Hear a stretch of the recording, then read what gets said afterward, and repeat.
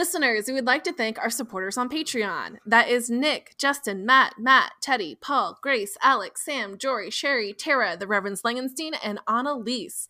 Thank you for your money. We are stockpiling it so that we can use it to do fun and exciting things. Like what? What are you stockpiling the money for, Joe? I think we should stockpile it so we can invest in our new product idea, which is heart-shaped heating pads. That way you have a strangely warmed heart. That's and a it's good just idea. very Methodist. If you have got $5 or more a month to spare and would like to help us do fun stuff like make those heating pads or make new and exciting merch or go on the road, you can join our supporters over at patreon.com/WTHIAP. You also get access to the Patreon-only podcast feed, which has bonus content, and the Patreon-only podcast that Ian and I record, which is called Pillow Talk. We have not recorded this week's episode, and we may not because Ian is sick. So maybe I'll just sit and talk about things that I like to talk about. It'll be a shower thoughts for Pillow Talk. Shower thoughts. You know how you talk to yourself in the shower? You know how you just think of random things? Like, how do they decide what goes in a sewing kit? That one button is never helpful. That's what it'd be. So if you're interested in paying for that content, you can head over to Patreon. That is the best idea Joe could come up with on the fly. And it'll be worth every penny of your subscription. Single penny. If you don't have any pennies to give us, though, there are still ways you can help us out. You can subscribe to us on the podcasting app of your choice, rate and review us on Apple Podcasts, share us on the platform of your choice, or follow us on Twitter or Facebook, or just keep listening because that is good too. It is. And now, on to the show. 1, 2, 5, 9. Prophet, preacher, servant, leader, rector, reverend, deacon, elder. What the hell?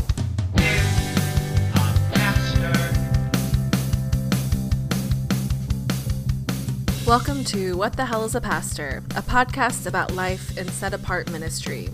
Each week, we draw on our experiences and challenges as current and former pastors to figure out what the hell it is that pastors do and how to do it as best we can. Listeners, on the podcast this week, we have my friend Melanie, who I met when I was studying at Edinburgh, getting our science and religion master's degrees. Melanie is doing a PhD program, and so I'm just going to kick it straight over to you to tell me what you're doing. Introduce yourself to our listeners in as much information as you want to share. Hello, thank you, Joe and Ethan, for having me. I'm a long-time listener, first-time caller, as they say. I'm a PhD candidate at Fuller Theological Seminary in Pasadena, California. I'm post-comps. I'm working on my dissertation proposal. Nice. I study ethics of information technology. So I'm working on, my mentor's got a new book out called New Covenant Ethics. Hak Jun Lee is his name. And I'm taking his model of New Covenant as a frame to evaluate wearable tech and information age, those kinds of things, interpersonal covenant relationships. Nice. This is going to be an episode where I say a lot. So what does that mean? Because there was a lot in there that I'm like, I know all those words separately, but together they're new.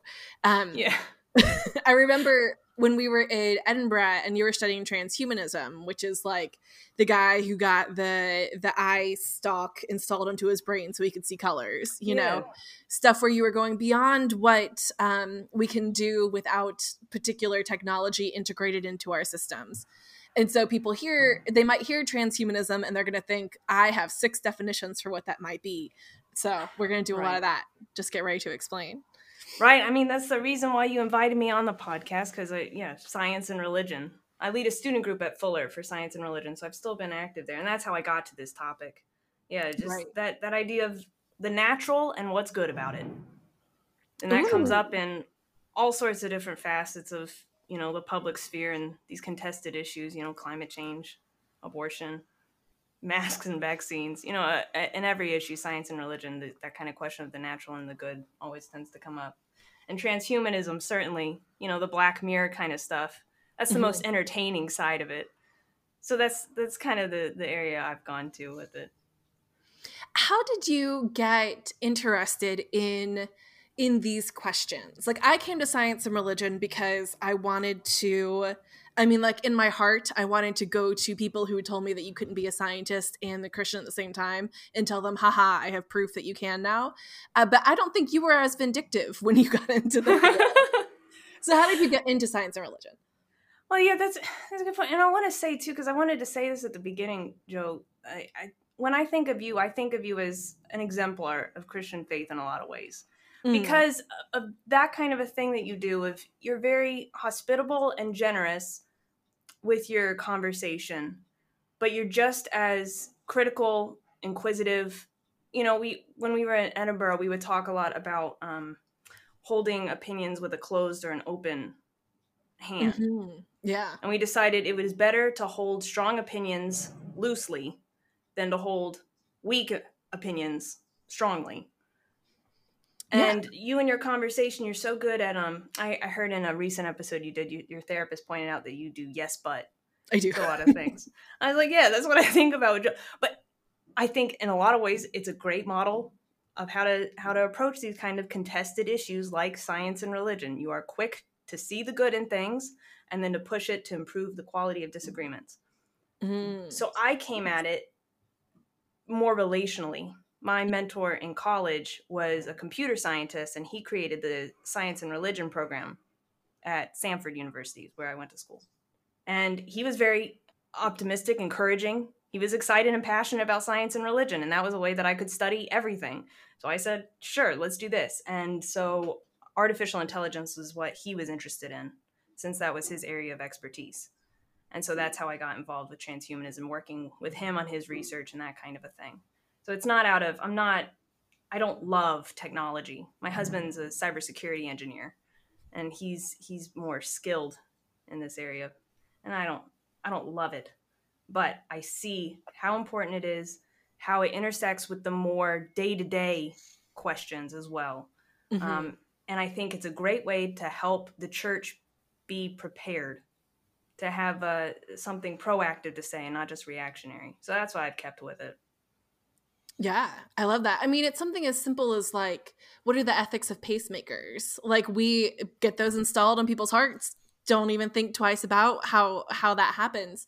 But like, what happens when you go the next step beyond a pacemaker? What if it's something that is impacting how your brain functions? What if it's wearable technology under your skin that determines which rooms you can get into in places? Yeah. Even just little things like earlier today, when I was looking you up on Facebook, Ethan, you know, and I realized we used to dump all of our photos on Facebook because that was the way that we shared with friends. That was, you know, there weren't the private ways that you do now on Google Photos and things like that. And so even little things like that now, people don't do that because of privacy and security concerns. We know better. The world has come of age, and you know, just little day-to-day things like that too. It has a big effect how you see science and the tools that we use and whether they're acceptable or not. Yeah. Well, I actually kind of want to know, just because I like this stuff, I want to know about, so before I ask the question, you said you went to Samford University? Yes, Birmingham, Alabama. In Alabama? Yeah, okay. Beeson Divinity School's at Samford, right? Am I making that up? Yes. Okay. Yes, that's right. I got you. I actually, so I'm in no way an evangelical. That's just not my thing. But Samford and Fuller are like two evangelical schools that I like actually have a decent amount of respect for. Like, and I'm interested in their like projects and the stuff they do. So like, I kind of want to know, I'll start with Fuller. Like, do you like Fuller? Like what drew you to Fuller as a place to do the work you wanted to do in your PhD program?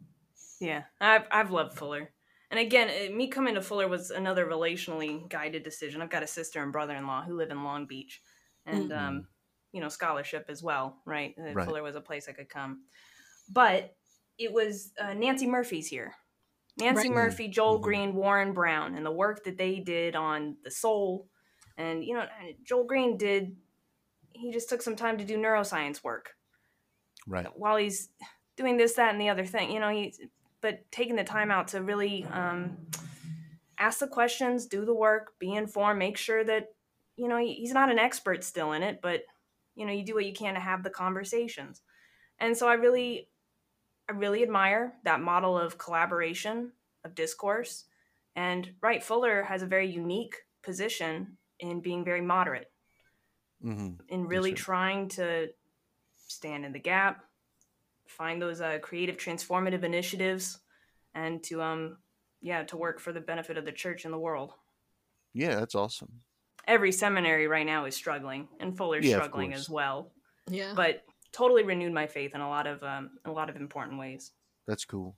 Oh, That's that's really good. great. Yeah, because I think I have heard so much recently from people that like everything is tearing down not only like their faith in humanity, but like their faith in like everything. You know, it's a difficult world to live in. So when somebody's like, you know, here's something restorative, it's like, oh great, that exists. It exists somewhere.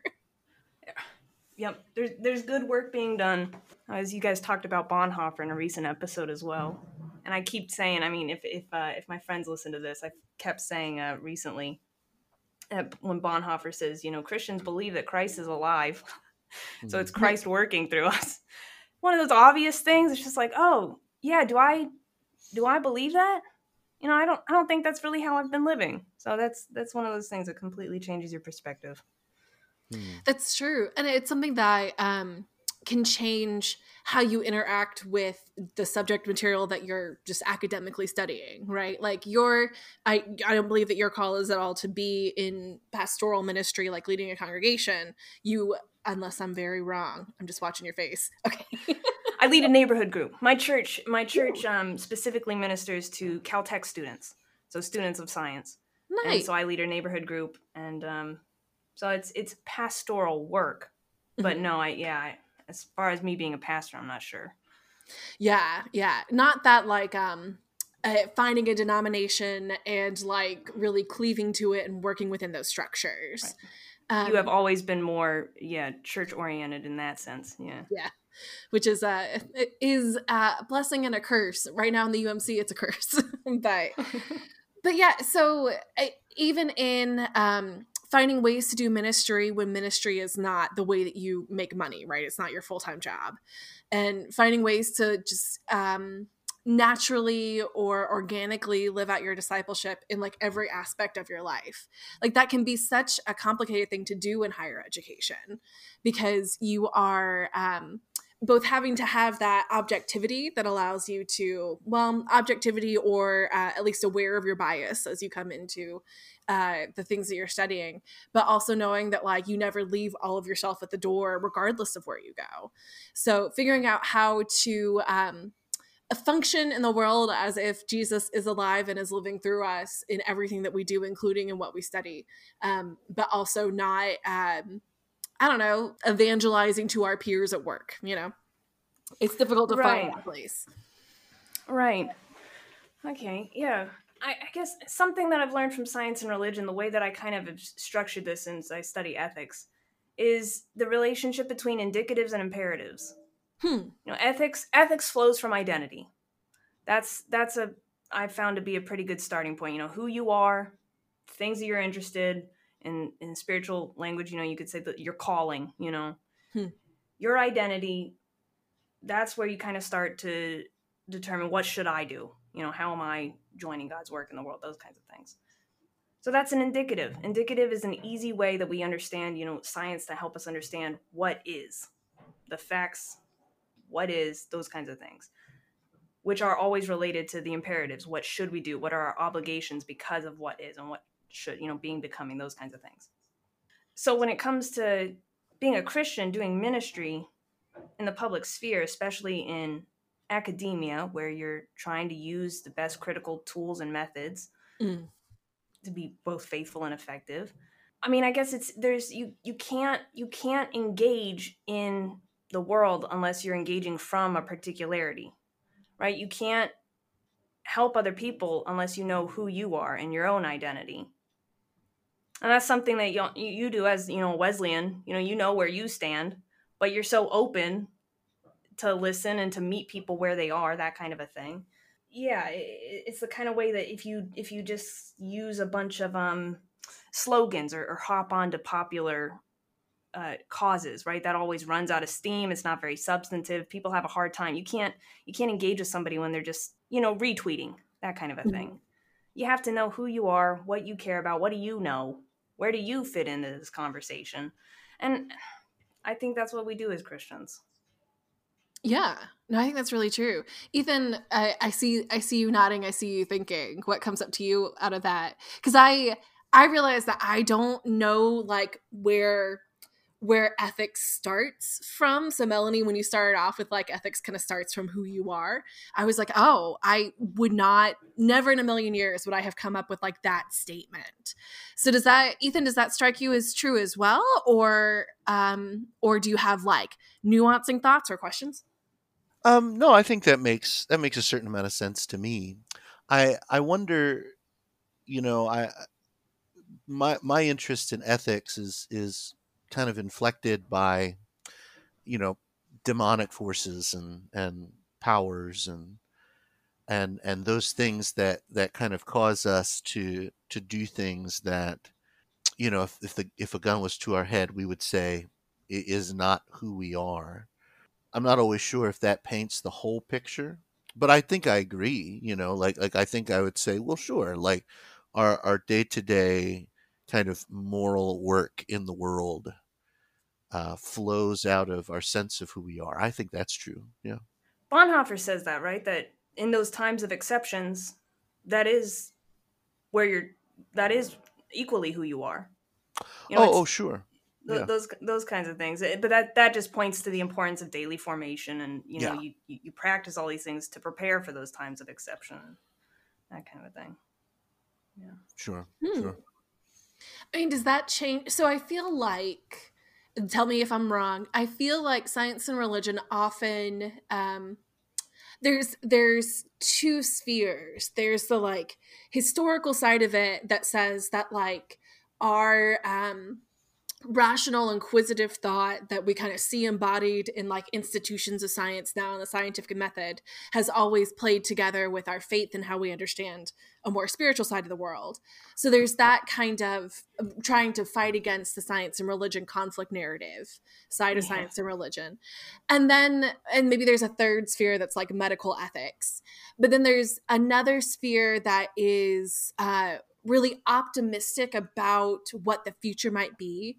Like it's the like Teilhard kind of new sphere. We're going to go and like the world is going to end up in a better place, or that technology might aid us to go do new things, or you know, kind of this positive spin on stuff, like looking positively toward the future. So does science and religion have that space to talk about what we do in those spaces of exception, those spaces where like bad ethics have gotten into our technology and how we use it? Or does science and religion kind of leave like those societal woes to other ethicists? Well, last summer when Black Lives Matter were leading all their protests. In 2020 or 2021? 2020, I guess. Gotcha. Yeah, I guess 2 summers ago. That was something that a lot of science and religion organizations, you know, religion and public life groups were leading conversations about the history of science, the injustices that it's enacted against, you know, minority, marginalized populations and communities, and the role of trust in the public sphere. You know, all these kinds of things that, you know, from eugenics to racism and the way that science has been co-opted to perpetuate injustices, all those kinds of things. And so that was a lot, that was dominant in science and religion conversations. And the conclusion was always, you know, science is not an ethic, right? In your terms, Ethan, you know, that's the temptation, that's the power of science. Because it yields these technologies that are so powerful that we can trust. And it is so tempting to just take that extra step to be like, oh yeah, I have a very naturalistic philosophy. It's based on science, so we can trust it. I just do science. But that's, you pulled out gluttony, Ethan, as one of the powers that you're most interested in, and how that leads to apathy.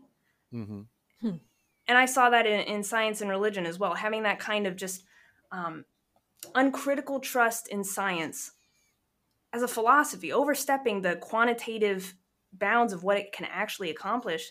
It leads you to a kind of apathy because there's no need for change because, well, this is just how it is, you know. And you could say the same for any kind of like liberal, that positive belief that you were talking about, Joe, that second type that you were talking about, the optimism that if we just keep going this way, then things will just get better. So that was something that came up a lot during the protests of 2020, and I think that's just a positive thing that we need to keep realizing, is that science is not a philosophy, that facts are related to values, and that we need to remember that they're on the same spectrum. But I always say science is necessary but not sufficient. Mm-hmm. Sure.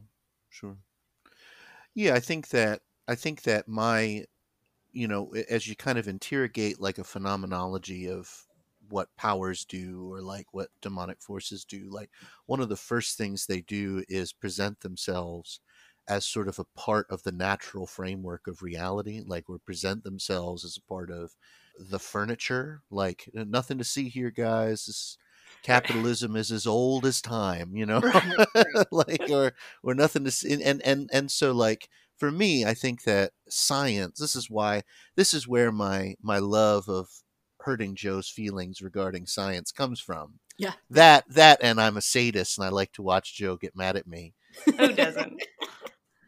But like, I my like, the constructive part in me that is suspicious, of science is, well, whenever a technique or a way of producing knowledge sort of presents itself as the default. Oh, this is just, all what we're doing, guys, is we're just doing what comes natural. Like I immediately and go, well, but that's not entirely true. Like, we, even just in the short history of the scientific method, we can point to things and say, we know that phrenology is bullshit. Like we know that studying, Yeah.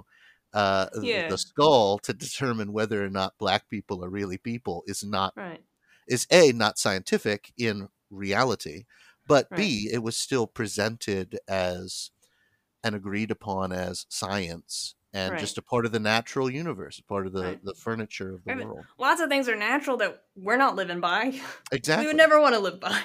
We no longer like endurance stalk our prey in order to be able to eat, That's what humans naturally do over history, right? That's a great Sure. example. Yeah, and the other thing that gets me about phrenology is that, like, that's peer-reviewed science. I mean, there are scientists at the time being like, this is dumb, why are we doing this? But there's also scientific establishment saying, like, no, this is a good place to pursue knowledge. And so even when you try to get into, well, we have an academy of scientists who are here to help us figure these things out, like, the academy still has its own problems and its own biases that it's grown out of. And so you do have to have that critique, especially since the academy is very white and very European, right? Like, even as we incorporate in more voices, it's still what it is. Yeah. And I mean, look, postmodernity has given us more options. So engaging with the sciences as, whether the content or just the kind of idea of method, of rationality, that's not mandatory anymore. So I feel like a lot of theologians wonder, well, why would I really have to care about the sciences or engage with that? But I would argue, I mean, just the importance that the sciences have in our world, and I think the pandemic has been a great reminder of that, that we really need to do work to restore the place of science properly in society so that we know how we can trust it and its importance, but also to be able to find those common grounds of reality, those quantitative things that we can measure as a starting point, to talk about the indicatives so that we can find the imperatives together. I don't really see it as optional for theologians at this point of time, at least in the West. But my one ethics professor at UVA, Willis Jenkins, who does ecological justice and Christian ethics and stuff like that, he said in a lecture that it's actually, anybody who's interested in religion or theology or theological ethics, at least in the Christian tradition, must have climate change and things like that as like, if not central, they must talk about it. It has to be there, because we're talking about something that is, all encompassing. We can't escape it, and it directly relates to the Christian life, and it directly relates to what we say about God and God's action in the world. If the world is falling apart, it's kind of hard to talk about God's action in the world unless we first talk about if the world is falling Exactly. apart. It's such an important starting point. Yeah. It clarifies it. Looking at climate science in our science and religion group, we don't actually talk about science. We talk about epistemology, we talk about faith and reason, we talk about the philosophy of science, but we're not there to debate the facts of science because none of us are experts in that. Even though we have scientists and doctors and engineers in our group, we're not there to talk about the science together because we don't know. Right.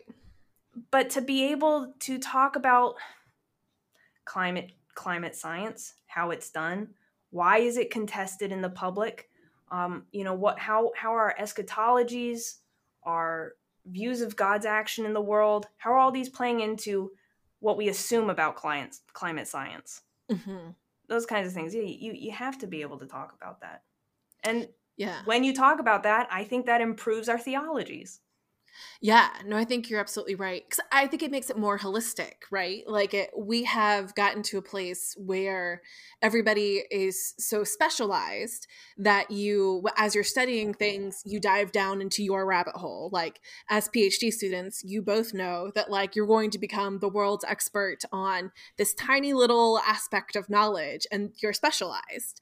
But then after that, you have to be able to pull back out and say, this is how what I know fits into the larger story. This is how what I do fits into who I am as a person, and how who I am as a person feeds back into what I know and what I'm able to teach and share with others. So I think that when it comes to science and faith, I think it's both key that theologians are able to identify their own philosophies of science, their understanding of science, and how science actually does inform what they do, but also then to be able to engage with people who are speaking about science as if it is a belief system, because that's going to affect the type of solutions that we come to for things like climate change, right? The people who think that all religious belief is nonsense because of whatever reasons they have to bring it to it, they're going to then say, well, technology is the thing that's going to save us. Well, sure, technology is going to play a huge role in however we solve the climate crisis, but it is not going to be the only thing. And if that's our only solution, if we are not taking any other actions than seeking a MacGuffin to like solve all of the carbon dioxide in the atmosphere, then we're screwed, right? It's just not going to be the solution I need, because we got to be holistic about things.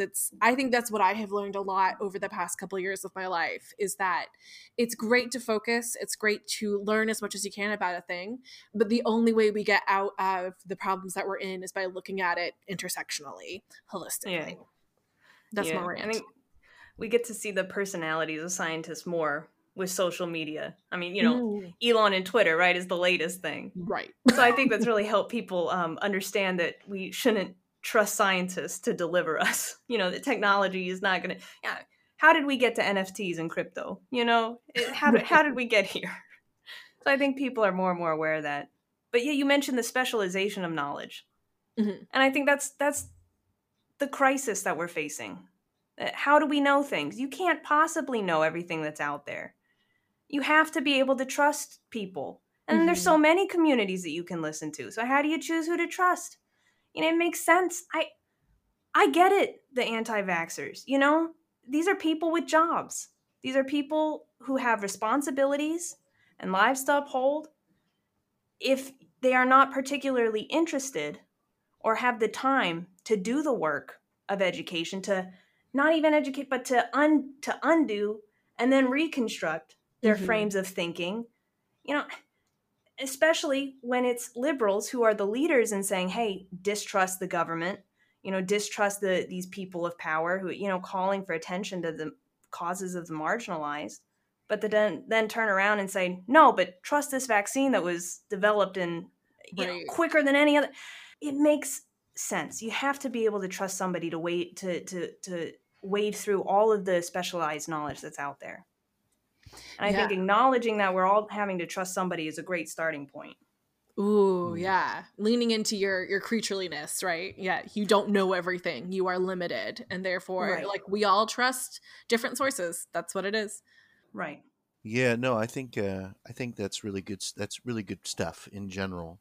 I think about like security theater and Mm. how Yeah. the things that we do to keep ourselves safe in an airplane or in an airport rather, or many, not all, but many of say university like COVID mitigation efforts. Like a lot of that is security theater because it's designed to make us feel better, whatever. But the real security, like what really keeps us safe, is trusting one another in our day to day lives to not ruin our Right. lives. You know, like And that, it's yeah. yeah.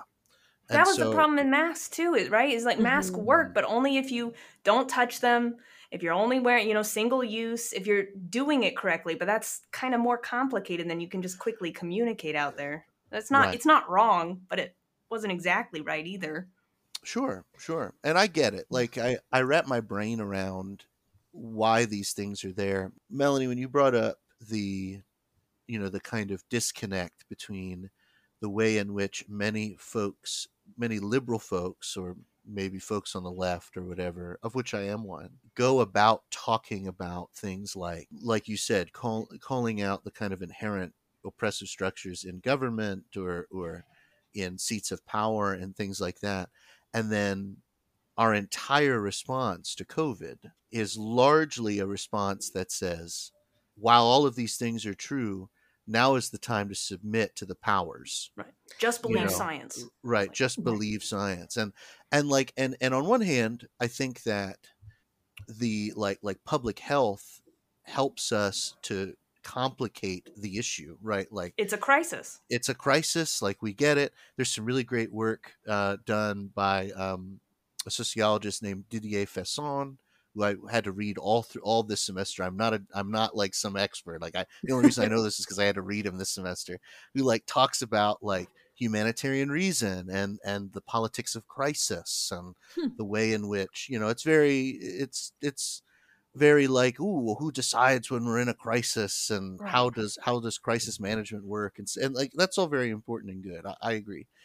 And I appreciate that COVID and public health measures complicate our kind of government, power bad, individual freedom good, dichotomy. Like I like that, but I think you're completely right that the other thing that this has shown us is a really kind of poverty of our thinking and poverty of our ethics when liberal and left leaning folks Right. by and large cannot come up with the solution or the grammar for talking about how we're supposed to navigate this, Right. other than just submission, other than just or I remember thinking about I was there with it because I was exhausted about it. Like I remember wishing and saying that more governors just made people do this. Just make us Yeah. wear a Just brute mask. Like force it. Yeah. brute force it. Like on one hand, it's public health. I get it. Like there's it's hard. I understand. On the other hand, man, we just didn't have like the conceptual grammar to talk this through Right. without making everybody outside of the liberal circle go, what in the world are you guys talking about? Like, Right. I thought that the government was oppressive and bad. I thought the police were bad. Now you want the police to enforce a mask mandate? Like what are you doing? And I Right. go, yeah, what are we doing, guys? Like, what Fair is enough. the answer? Are you guys fans of Lost? The show, Lost. I have watched all of it and I love it. I don't know that Ethan has ever. I don't understand why they ended up in a church. That's fair. Because it's Okay. really a meditation on what you do when you lose everything and have to build yourself back up from nothing. Because the showrunner had some problems at the beginning. But anyway. I thought it was about like people living on an island. That's true too. You bring up Lost because... Lost is the key to restoring our society. Is it? I've recently watched it. I never watched it because all I knew was about the polar bears. And I was like, Polar what bears. is, I'm not interested. What is this? Smoke Recently monster. watched There's a it. smoke monster. There was a Smoke, right. That doesn't do it any more favors, Recently watched it. There is a character whose name is Saeed.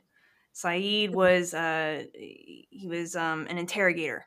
He would torture people, and that's what he did. He was one of the few who came to the island. It's an old show. Yeah, I'll put in spoilers. Yeah, everyone who comes to the island is lost in their own lives. You know, they're devastated people.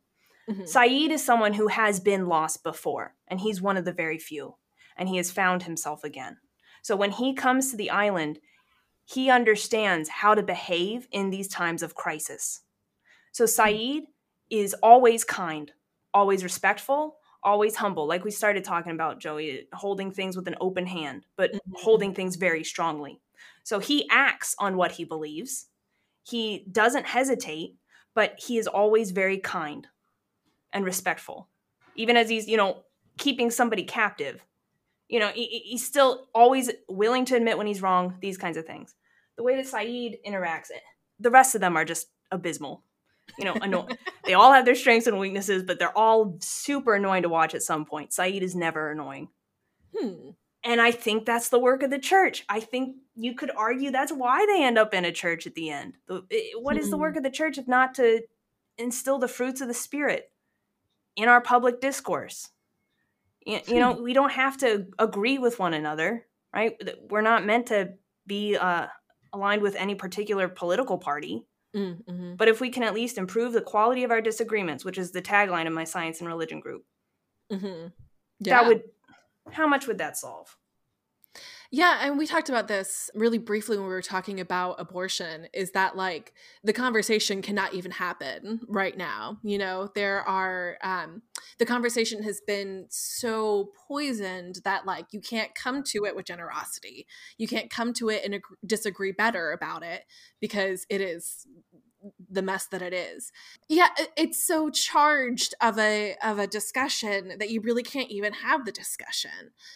No. And then you end up self-censoring. You end up not being able to be vulnerable in a conversation because you're just so afraid of the consequences of it.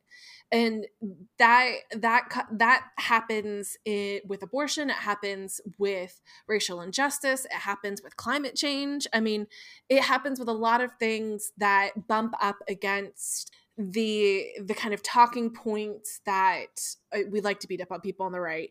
But like there's been a really focused effort on the right to use certain talking points to gain power in ways that Democrats just seem incapable of actually doing and using.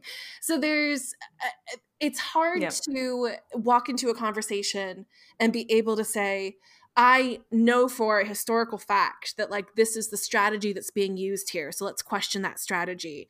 And then also I know for a historical fact that these are the talking points on the left that are disorganized and make no sense. So like let's engage with both critically and find our way forward from there. You can't get that step into a conversation a lot of the time. It takes building relationships and community, and we are really lacking relationships and community now. Right. My take on what's needed for the abortion conversation from a science and religion perspective at the moment is to talk about Christian nationalism. Yes. So, say more. Abortion is one of these things where it comes down to science and religion in a lot of cases, single issue voters who just believe, this is murder. That's based on a lot of ideas from science, debatable, contested, those kinds of things. That's not the conversation that I think the church can have right now.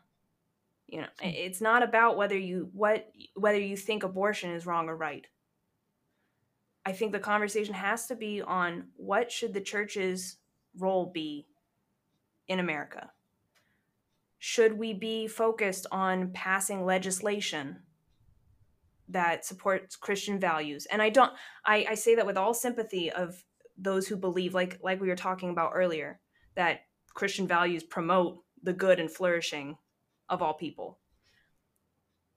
But why should we be seeking to enact those policies, to brute force them, as we were saying? Why shouldn't the work of the church be more to focus on making it possible for abortions to not happen? All those things, education, reforming society so that we can support one another better, equitable pay, all these kinds of things that need to happen to support women. Why do we need to focus on passing legislation to either make something to make it illegal, to make abortion illegal if you think that abortion should be illegal? I don't think that should be the focus. That's not the strategy. I don't think that's how Christ worked. So I think Christian nationalism and that impulse to promote Christian values in that way has to be the conversation first. Yeah, I think that if we could have that conversation in every church and have like especially every white Christian in the United States really grapple with what do we think the role of Christianity should be in the nation, and then grapple with what is the actual role of the different Christianities in the United States right now. But then you get back to that question of like, what do we do with the power that we have? And this is something that Ethan and I talk a lot about, and we end up back at Niebuhr, and that's where the podcast goes. But like, that's a real life question too, is if we don't think that we should be forcing by fiat our religious beliefs, our Christian ethic on others, then what do we do with the fact that like Christianity has a place that it could do that? Go ahead. I see this too is the effect of science has had on our theologies, because we think that if there is one ethic, how should I say this? That science leads us to believe that all rational people should benefit and agree with these ethics if they only understood them in the same way. But as Christians, we believe that the law is not good for people apart from a relationship with God, apart from a relationship with Christ, that it's Christ working in us. It's Christ who fulfills the law, right? So if we think that, if a Christian were to think that abortion is wrong, you should first understand that that will not make sense, and it may not be good for somebody who does not know Christ. So in that way, we can understand that the law is good and the law is right. And when I say law, I mean scripture. I mean, covenantally talking about the law. The law is good and right, but not apart from Christ, not apart from a relationship with God who fulfills it. So that's why Christian nationalism doesn't work. That brute forcing, it breaks down relationships, it breaks down trust, it breaks down, let me say it this way, Bonhoeffer, right, said Christ comes between us. So that connects us to other people so that we can have that conversation and show the love of God to other people. But he also said that protects them from you. You gotta let Christ come in between. You live your life. The church should be obeying the law. But why should Christian nationalism be forcing the law on people who don't know Christ? The law can actually be harmful to those people. So I think that's a great starting point in conversations like these, because it's rigorously based on scripture. It's rigorously Christological. And I think it's both faithful and effective. Yeah, and I think it's something that for people who understand things exclusively through a Christological lens, it is like the way in the door that you have to have. Speaking with their terms, meeting their criteria, McIntyre, right? Mm-hmm. Going according to their criteria. Yeah. Oh gosh, it's man, I tried so hard to do that through so much of my life, but especially when I was in the pulpit serving as a pastor, and just found that it was like soul deadening to me because I'm constantly having to like abandon my way of understanding something to then take on somebody else's. And it's fine if you're doing that for a discussion, right? It's fine to like have that moment, but you can't do it all day, every day. And so that ends up being the challenge. Yeah. And that's why the church can't wait for times of crisis to do this work. It has to be a little bit every day, because formation takes a lifetime. Yeah. It is hard work. We just had Grace and John on, and they talked about, yes, in their congregations, they aren't always able to advocate as full-throatedly as they want to, because they know that ends the conversation, right? Right. And I think that this is something I always get caught up in, especially because Ethan believes so strongly in the value of being that kind of prophetic voice that just says, like, this is the way, right? This is the way that we to holiness. And then you have other people, like, I just don't know how to free people from the powers and principalities that hold them. And if I did, we'd have a different world.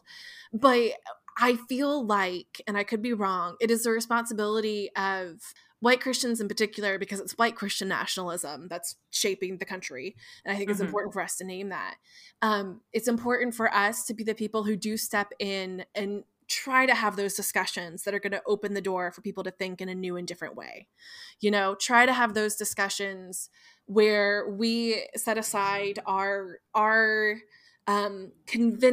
self-convinced way that, like, we know we're right, we think we believe the right way, and then say, well, you know, let's look at it from scripture. Let's look and see, like, what the ethic actually is and where we're getting these ideas from.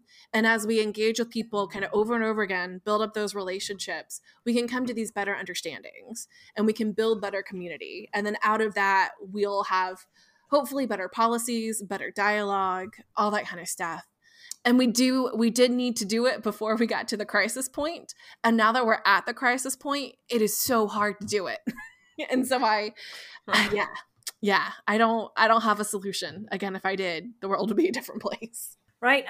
Right. Speaks again to just the importance of diversity in the body of Christ, because you need people to have those positions here that can help the people over here, but still, you know, be provocative enough to get the attention of people over on this side of the spectrum.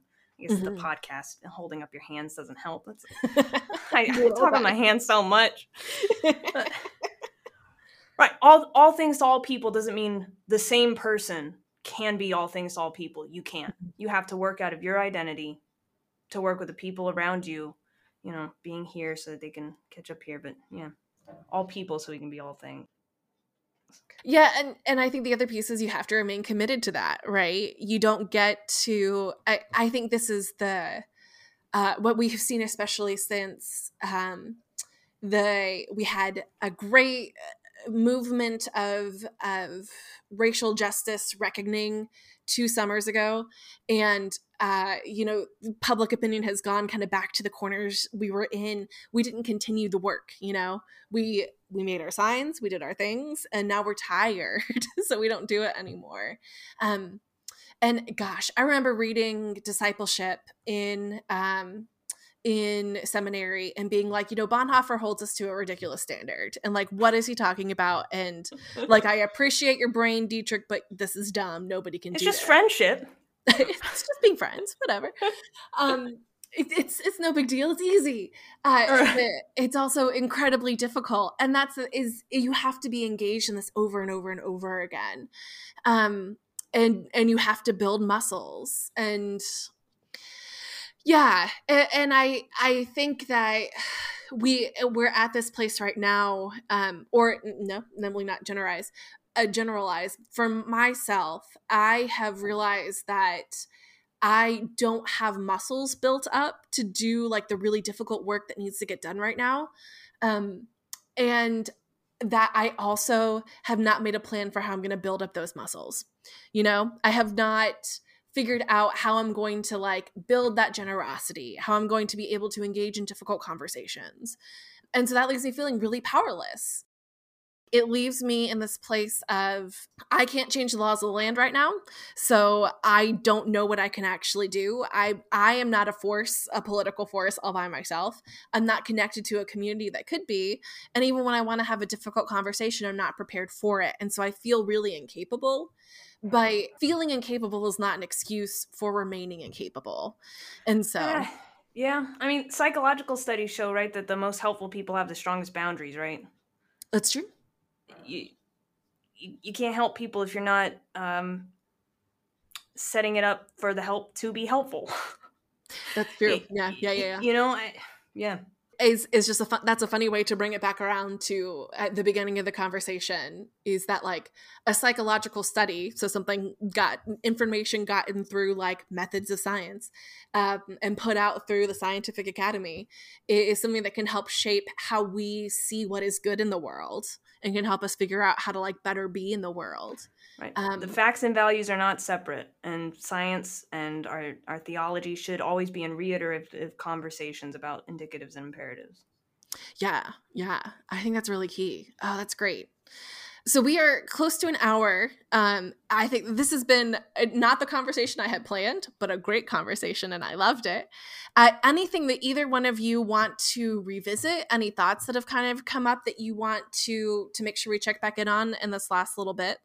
I hope there's something in there that your listeners are interested in. I mean, please post my email or contact info, because I love talking about this stuff all day long. So if anybody wants to shoot something to me, I'd be happy to pass on, my favorite resources or whatever. Yeah. Thanks so much to both of you for having me on. This was my first podcast. Woo! I've had a great time. Yeah, you did great. And thank you for agreeing to be on, and for like jumping with both feet into like really difficult conversations. Like that's what we do. We find the most difficult thing to talk about and then do it. Oh, that's why you and I were such good friends. I know. It's I miss for all of our listeners, this is what it's like to like be in studying beyond college, or even like in college if you didn't go to college. Like, you are trying to engage with these really big ideas, and nobody does it perfectly, but it's a lot of fun. So I love that. Well, thank you again, Melanie. And Ethan, you want to sign us off? Sure. Friends, thanks for listening. This has been an episode of What the Hell is a Pastor? We are Ethan and Joe and Melanie, and we will see you next time.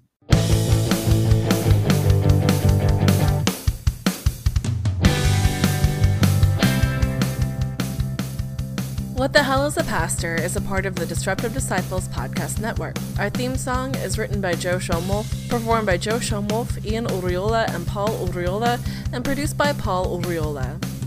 Email us at wthechisapastor@gmail.com. Find us on Facebook at facebook.com/disruptive disciples, on Twitter at WTHIAP, and on Patreon at patreon.com/WTHIAP, where you can get access to Pillow Talk, merch, signed cards, custom essays, and so much more. Thanks for listening, and improve the quality of your disagreements, friends. Oh gosh, nope, we're back from that cliff. Okay.